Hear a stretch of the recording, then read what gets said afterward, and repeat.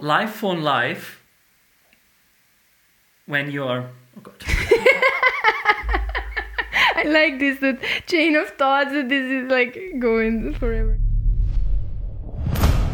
As of 2021, right now, we have 53 countries around the world that still have death penalty, and these countries employ a lot of variety of different methods, for example, shooting, beheading even, lethal injection, electrocution, etc. And usually death penalty is used as a form of punishment for very serious crimes like terrorism or different types of murder. But in some countries, you can actually get killed by the law for drug trafficking or even for adultery, which it doesn't make any sense to me. But I'm very curious to hear your argument, Simon, on why death penalty should exist.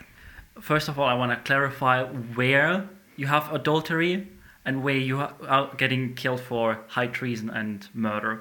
In the case of Texas, the most prominent state in the US about execution, only does for murder, because high treason is for the federal justice. That's why there are only 3 to 4 cases a year. This last year were only 2 cases in Texas.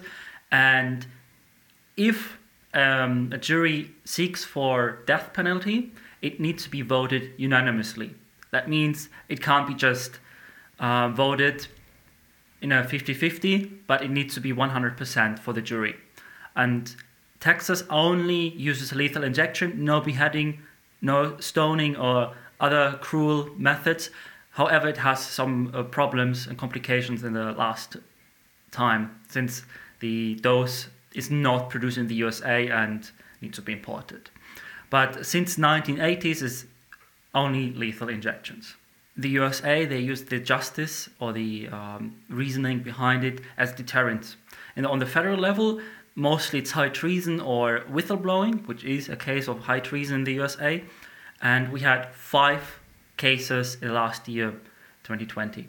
And the most concerning reason for the USA is because of their classified data. Imagine the high classified data on the military level and the civil service data, which effect it can have when these leak to the public.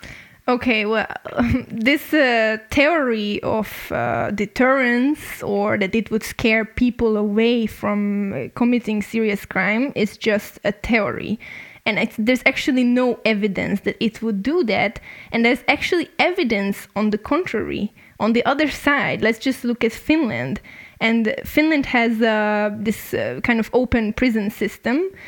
And this open prison system, it focuses on, instead of seriously punishing the criminals, it focuses on rehabilitating and trying to prepare the criminals to reintegrate to society. And you can see a lot of successful cases where it actually happened. And you can see that Finland's crime rates are very low. So it doesn't encourage people to commit crimes because, the prison system is not so strict. So there's actually no evidence that strict punishment would in any way deter people from committing serious crimes. Yeah, that makes total sense in a small level. If you kill one person, it might still be a rehabilitated person. But if you imagine cases like Richard Ramirez, who killed 13 people, multiple attempts of murder, and 11 rapes, these are people that do not murder because of the circumstance, but because of satanistic and sadistic reasoning. And that's not a reason to reintegrate people, because these people will commit a murder again. Despite life sentences, which in many countries are not life sentence, but 25 years or 30 years, depending on the country, making it impossible for this person to be reintegrated again. And there's a theory that dignity for humankind is not absolute, as we have it stated in the Bill of Rights of America, in England, or the Basic Law of Germany. The idea is that dignity of a person deteriorates the more violent a crime becomes, or more severe a crime becomes. In case of a petty theft, it is not justified to kill someone, apparently.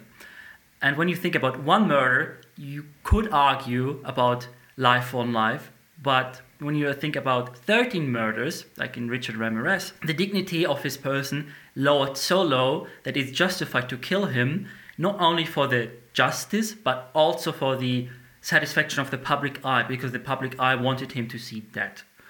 And it doesn't matter whether the execution is executor, because he was on death row for 20 years. And when you think about it, he didn't die from the execution after 20 years, but from a rather mild case of cancer, which is rather ironic. So the satisfaction of the public was given, and the justice in his dignity was given, because he had a really low dignity. Okay, I understand your point, but there's actually now 2 points I want to make here. First of all, this life for life theory that you introduced, and I understand that the public might see that how this makes sense, but it's actually, it doesn't make any sense to take someone's life just because that person took a life or 30 lives. It's very counterproductive that you want to legalize the exact behavior that you are trying to basically repress. So it doesn't make any sense, in my opinion. And second, we should also think of innocent people, that how many people are actually sentenced to death being innocent, and there is many examples on this. There was this case in 2004, actually in 1992, that this guy was sentenced to death. They killed the guy, and then later they found out in 2004 that the guy was innocent because they found the real murderer. And they even made a documentary about it. But there's so many cases, and currently it's estimated that 4% of people in death row, they are actually innocent. And I think that even if one person is innocently dies, it's just doesn't make any sense, and we should not allow this kind of law to pass, and it still exists. So to summarize it here, I very strongly hold my opinion that death sentence should not exist by any means in no countries, because it goes against its own theory. So this life for life is just completely counterproductive.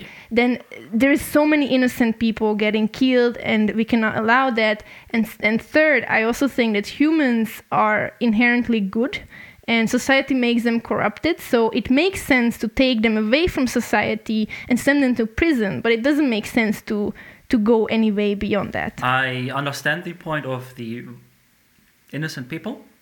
But when you think about the retributive theory, or the retributive justice theory, innocent people are not always the people that are, for example, committing wrong, but also the people that are indirectly affected, like family and friends. They are also punished by the legal system because their family is probably now shattered, or whatever what is going to happen with the family. And that is what the retributive theory acknowledge. But you have to think that a petty theft and a murder is handled differently. And that's the proportionality that most justice systems handle with. As Kant says in the Metaphysics of Morals, a crime must be judged based on the ground of the crime that they committed. And that's what the theory supports. It acknowledges innocent people that are sort of collateral damage done. Because a human system is never right and never flawless. So, Simon, thank you so much for coming to this debate. And, I know that you were in some ways maybe arguing against your own opinion. I don't know, but I just wanted to ask, how did you feel about it, and how did you prepare? Yeah, when you think about it, there is authority and liberal degree, where you can say. And most people are on the liberal side nowadays. Mm-hmm. But this argument is more an authoritarian argument, and it's really hard to swap your ideology and saying killing people is right, which is completely wrong, of course. I totally agree on your points, but thinking in the other way is the hardest job of it, and that makes makes it even harder if you talk to friends and other people knowing this topic, even lawyers. They can't even think differently because they're all in the same mind sphere, in the kind of like that. So you need to think like an authoritarian, like a king. What would he think? Killing a killer. But life on life is so outdated. That was already described in the Bible, and that is already 4,000 years ago. Yeah. So we might need to think differently nowadays instead of just eye for an eye. And it was really hard to think about that.